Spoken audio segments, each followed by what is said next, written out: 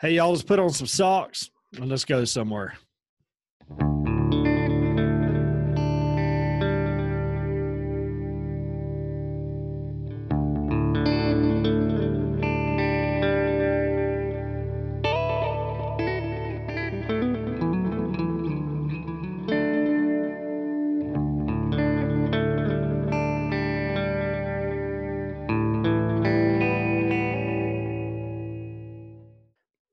Your old men shall dream dreams, your young men shall see visions. What a cool scripture that fits Joe Smith Jr. and his daddy, Joe Smith Sr. Joe Smith Sr. was a dreamer. He would dream all these dreams all the time and had no idea what they meant.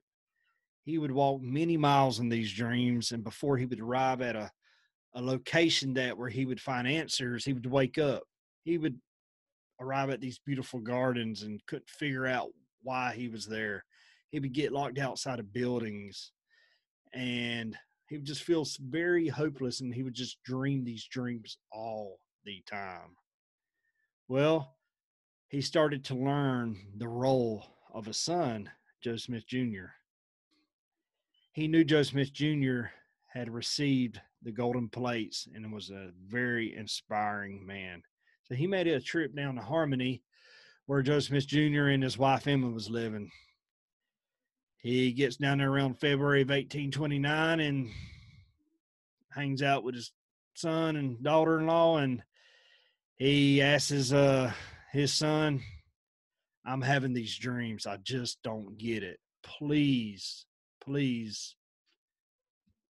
help me and help me understand what's going on." Joe Smith Jr. being new in receiving revelations, he went to the Lord and received a revelation for his daddy. We have this revelation now in Doctrine and Covenants, section 4. But only 7 verses, but very, very powerful. I love how it starts off. "Now behold, a marvelous work is about to come forth among the children of men." This is before the Book of Mormon is translated. This is before the church is restored. This is before the Aaronic priesthood, the priesthood restoration was restored. A marvelous work is about to come forth. Verse 2, "Therefore, O daddy, embark in the service of God. See that ye serve him with all your heart, might, mind, and strength." Verse 3, "Therefore, if ye have desires to serve God, ye are called to work."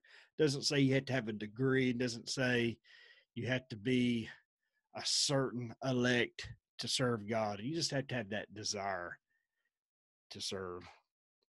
And one of my favorite parts of this here reminds me that God knows each and every one of his children. As God knew these fishermen in the New Testament, he went to go find these fishermen. He knew that Joe Smith Sr. was a farmer, so he related this message to him, Joe Smith Sr. "For behold, the field is white, already to harvest. And lo, he that thresheth in his sickle with his might, the same layeth up in store that he perish not, but bringeth salvation to his soul."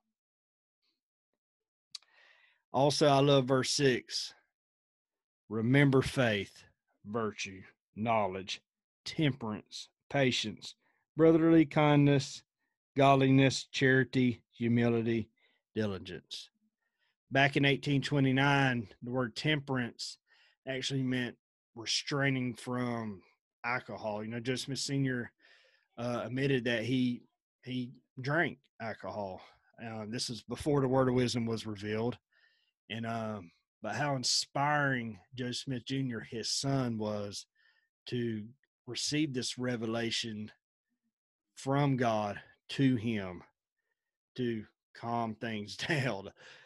Joe Smith Sr. was a great man, a great missionary, a great harvester of many souls. And how humbling it was for him as a father to ask counsel from his son, Joseph Smith Jr.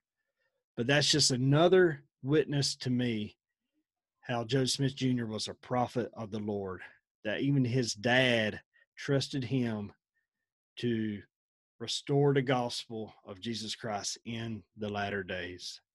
Joseph Smith Sr. was a farmer, a man of many dreams.